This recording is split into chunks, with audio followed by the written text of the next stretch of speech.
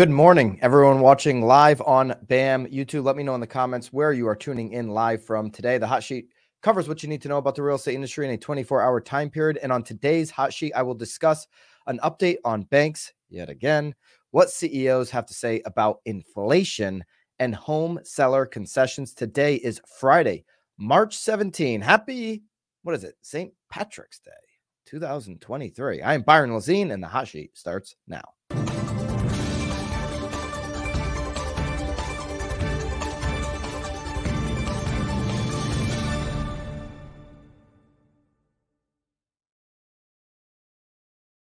If you're expecting a festive hot sheet like me wearing green, I just don't play that game. I don't participate. If everybody said, let's wear green today, I would wear what I wear every day and just ignore that. So my apologies, but if you're celebrating, good for you.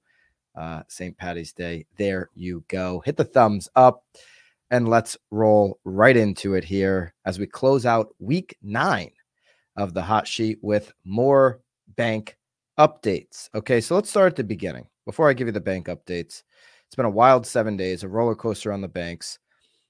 Let's just start at the beginning. How did we even get here? Okay, it didn't start 7 days ago, that's for sure. It started in 2020 when we shut down the economy, when we decided to take a global economy and certainly our economy here in America and just flip the light switch off. Obviously, to get it back going again, we had to pump a bunch of stimulus into it. Now, the problem is we let the stimulus go far too long. After the health crisis had subsided, after we had learned about what it really was and what was actually going on, we continued to use it as an excuse to pump stimulus and government spending and government printing into the economy. I would say that both administrations took part in that. Both sides of the aisle took part in continuing to print dollars that were unnecessary to print. Certainly that last infrastructure bill, which if you looked since we signed that like 2 years ago, I don't see many infrastructure projects going on. It was like a nice label, but certainly hasn't equaled new infrastructure in this country, right? Not in comparison to some other big countries. Okay, but now we slammed the brakes last year on that, and we're going to see how big this pileup is on the freeway. Is it going to be a 5-bank pileup like we've seen in the last 7 days, or are there more to come? So the 3 banks that really got themselves into trouble with this long-term debt, when you jack up the interest rates and you need to liquefy some of this debt, you can't do it unless you're selling it at a loss. Those 3 banks were Silvergate, SVB, Silicon Valley Bank, and Signature. SVB just this morning announced that they're filing Chapter 11 bankruptcy. Okay, so they're going to go and try to sell off these assets and recoup as much as they can. Those 3 banks in the last 7 days have basically either been shut down or bailed out by the government. Okay, and then you've got 2 more banks. You've got 5 banks in the last 7 days, 2 more banks that have created chaos in our markets and in the stock markets and just in the confidence of our banking system in general. You've got First Republic, and First Republic now just announced with a deal that the Treasury worked on with major banks across the country. 11 banks are injecting $30 million into First Republic. So if you missed that, that was just announced late last night and early this morning. Okay. Then you got Credit Suisse. We talked about yesterday, $52 million is being injected by the Swiss Federal Bank into Credit Suisse. So these 2 latest, First Republic and Credit Suisse, aren't like, they're not shut down. They're not being bailed out, so to speak, by government, but they do create uncertainty in the market. The U.S. Deputy Treasury Secretary Wally Adeyemo was just on CNBC this morning, and I wouldn't want his job. I mean, he was just stammering over his words because what do you say when you're asked the hard questions? Okay, and I give credit to the host. She was asking him the hard questions. Okay. He says these 11 banks ejecting $30 million in the First Republic has instilled confidence into the banking system. Depositors, we've seen a stabilization this week with depositors at these regional banks. And she asked him, well, does this mean that all depositors across the country at every single bank are insured? He didn't say yes. He didn't say no, but he didn't say yes. We'll look at each situation case by case, but he kept going back to confidence has been stabilized. We've seen over the last week now that confidence is back. Really? I mean, just 3 hours ago, you announced that $30 billion with 11 banks had to pump into First Republic. What happens next week if there's another bank? Are there going to be 11 more banks to step up, pump another 30 million in? At what point does this pile up on the freeway get to be too big to clean up? Because we haven't seen what happens next week. 7 days ago, we weren't even talking about this. So we were just beginning to last Friday. Certainly 8 or 9 days ago, this wasn't on 99.9% of Americans' radar. Now it's on 100% of Americans' radar. There are still questions to be answered. And that's what the CNBC host this morning was saying to U.S. Deputy Treasury Secretary. There's still questions. I mean, you can say that there is now confidence back in the banking system, but if you're not guaranteeing that 100% of insurers are covered, or depositors are insured rather, then they may still consider, especially if they got over $250,000, going into a big bank, and that would continue to crack at these regional banks. Okay, so that's where we're at today on the banks. It started in 2020. We knew we were going to have to pay the price at some point for all the money printing, and it seems like in the last week, we're starting to pay the price now. We've also been paying the price with high inflation. We've been dealing with that for the last year. Lance Lambert over at Fortune put out a survey just late yesterday. Inflation is still the 800-pound gorilla in the room. This is according to the CEOs that were surveyed. In total, 149 CEOs representing more than 15 industries responded to this survey. This was done in February, so prior to SVB failure. Okay, so keep that in mind. But here are the numbers. 45% of CEOs expect their firm's growth to be strong. 32% of the 45% say that. Okay, so or very strong would be 13% over the coming 12 months. Another 44% said modest. Okay, so 45% are in strong or very strong. 44% say modest, while 12% said either weak or very weak. So 12% are in that weak category. Okay, so almost half of the CEOs believe that their growth is going to be strong.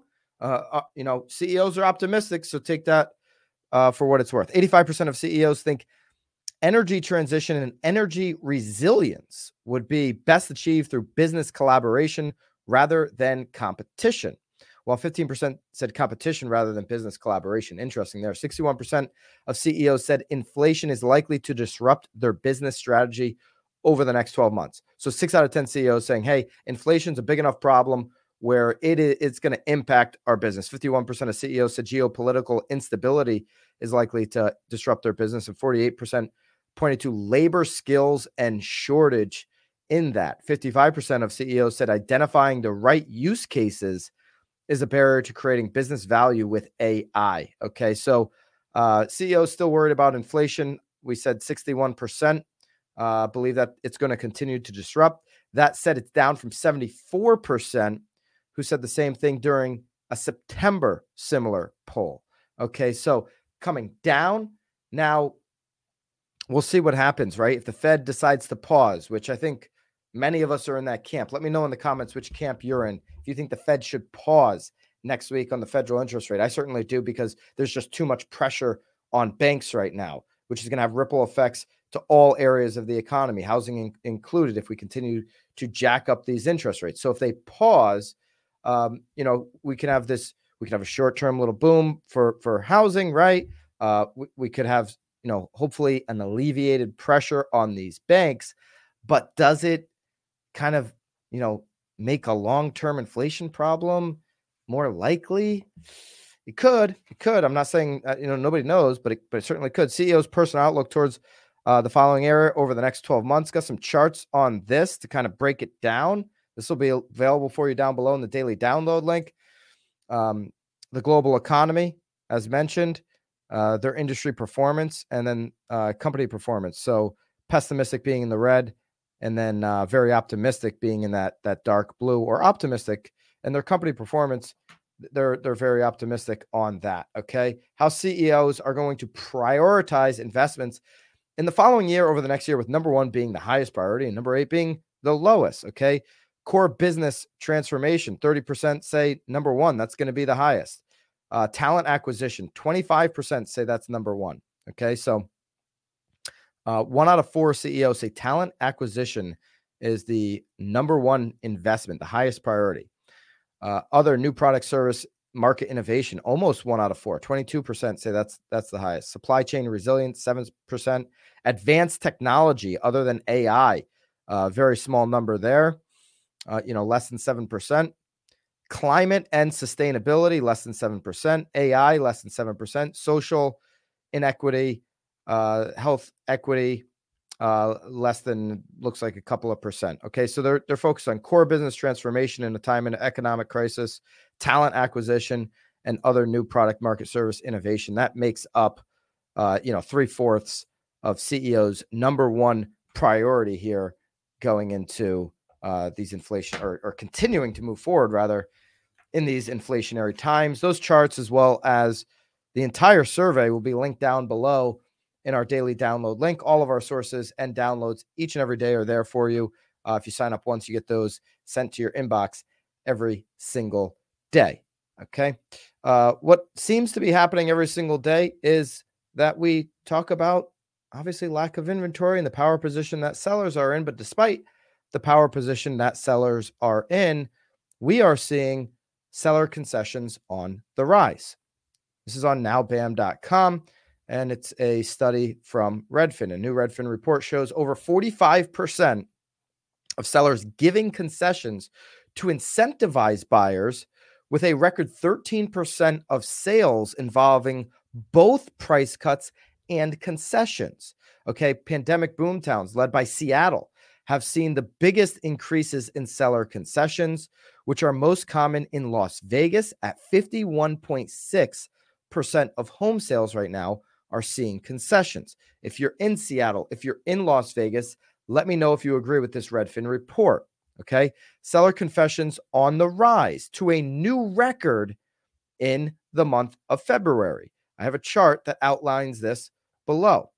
This is according to redfin.com. 45.5% share of home sales in which sellers offered a credit to a buyer. Okay, this is a rolling 3-month period.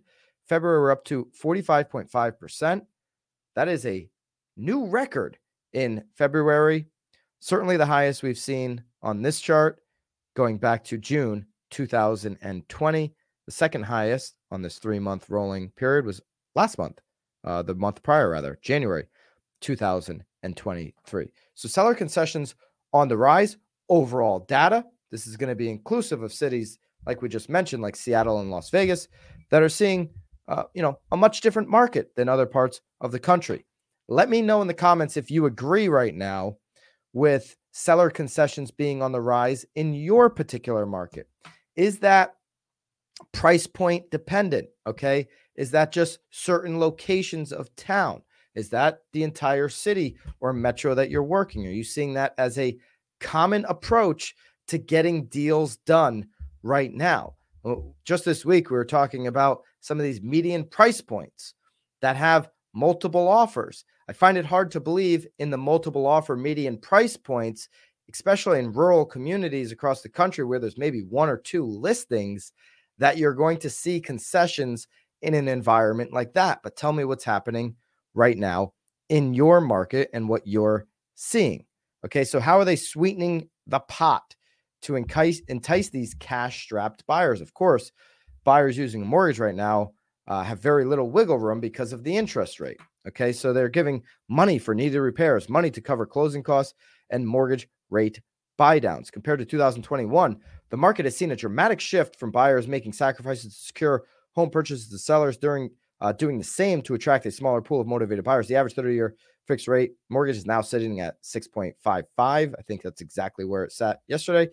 Has increased the monthly mortgage payment on a typical home with a median price of $327,514 by over $400 in that time frame. Okay. This record sale both involve concessions and price cuts. Okay. So when they're doing both, it's like kind of like interesting. It's like either one or the other, right? But we're seeing both now. And here's a chart that outlines that. Sellers often cut prices in addition to offering concessions. Okay. That blue line at the top, they had a concession, and that's 46%. Then you've got the next line, the green line, 25% had concession and sold below asking price. The next line at 21%, the orange line had concession and a price drop. And then the red line had a concession, price drop, and sold below asking. We know the earlier you price the home in a more advantageous position, you're going to avoid that last line, more likely than not. Had concession, price drop, and sold below asking. Listen, have you gone on a listing appointment? Let me know in the comments, actually. Let's have a discussion about this. Have you gone on a listing appointment lately? If you're an agent and the seller is looking for late 2021, early 2022 pricing, and you're saying, hey, you're going to put yourself in a much better position if you just price one bracket lower. You're probably going to get more activity and have a higher likelihood of maybe even meeting that price if we can create competition. But they're insistent on testing the market at a price that you and I both know is unreasonable. This is the data you're going to want to show them. Okay, do you want to end up in that last line? Do you want to end up here at the bottom of this Redfin chart where 13% of people had to offer a concession, a price drop, and then also sold below asking because they went out too high of a price, right? This is the type of data that might bring them back to the reality of the situation that we're in here in 2023, as opposed to the rearview mirror situation of 2021, 2022. Concessions are most prevalent in Las Vegas. Okay, so let's look at some local data where it's mostly happening during those 3 months ending February 28th. So we're talking December, January, February. Sellers in Vegas gave concessions to buyers in 77.4% of home sales, the highest percentage among the metros analyzed by Redfin. So 77.4% Las Vegas, San Diego 75%, Sacramento 71%, Phoenix almost 64%, Denver 61%. Compare those to the 5 metros with the lowest share of home sales involving seller concessions. New York City, less than 17%. San Jose, California, 21%. Boston, 23%. Philadelphia, 30%. Austin, Texas, 34%. We know that Austin has already seen significant price drops leading into the beginning of this year. So sellers there are probably like, hey, you've already got a great deal now. I'm not going to concede anymore. And then the other interesting thing about the top 5 metros with the lowest share of home sales involving seller concessions would be that 3 of the 5 are in the Northeast, where we see the least amount of inventory across the country right now. So it makes sense there where there's less options for people. Why would sellers concede? Where we've seen the biggest seller concessions. Okay, so this is the largest amount, meaning the biggest concession, not the most concessions, but the biggest concession being offered up. Okay, Seattle 51%, Vegas 30%, Denver 26%, San Diego 23%, and Phoenix 22%. Okay, so there you go. That's over on nowbam.com if you want to pick that up. Let's pick up where the 10-year is today. Take a look at where the 30-year fix ended yesterday. Right now, we are ticking down on the 10-year. We're at 3.444. Okay, so we're down I don't know, 13 basis points, it looks like right now, which could be potentially good news for the 30-year later in the day when that read comes out. The Dow is down 250 points right now on some of this banking news. Dow falls Friday as concern over the state of the U.S. banking sector lingers. Okay, the S&P is down, NASDAQ's down, and now we obviously see that the 10-year is down right now. Let's go over to the 30-year fix, see where that ended the day off. And yesterday it ended at 6.69. I thought I saw SAG. Obviously, the day before was 6.55, but we went back up yesterday. Okay, so my mistake. I thought it was still hanging around 6.55. There might have been two reads yesterday. Sometimes they do that. But yesterday ended at 6.669. So we've had a little bit of a bouncy week, right? From that 6.75 to 6.5 range, been bouncing around 0.25%. And at least we're out of the 7 handle right now. Hopefully we come back down to 6.5 with where the 10-year is looking today. Thank you guys for closing out week 9 of the hot sheet with me. We do this show every single day that the markets are open. So every single Monday through Friday. If you're new to the hot sheet, this is the first hot sheet you've ever consumed, first time it was shared with you. We do it every single Monday through Friday that the stock markets are open. The bond markets are open. Okay, 9:30 live Eastern, 6:30 live Pacific time.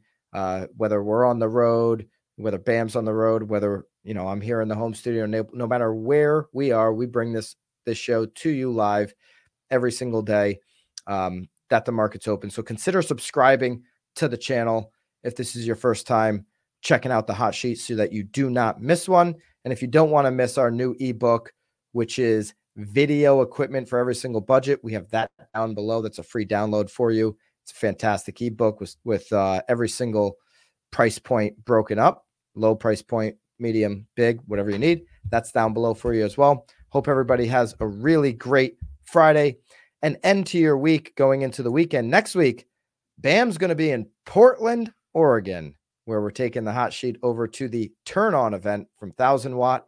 Maybe we can link. I don't know if there's still tickets, but we'll link it up down below just in case there are a few remaining tickets.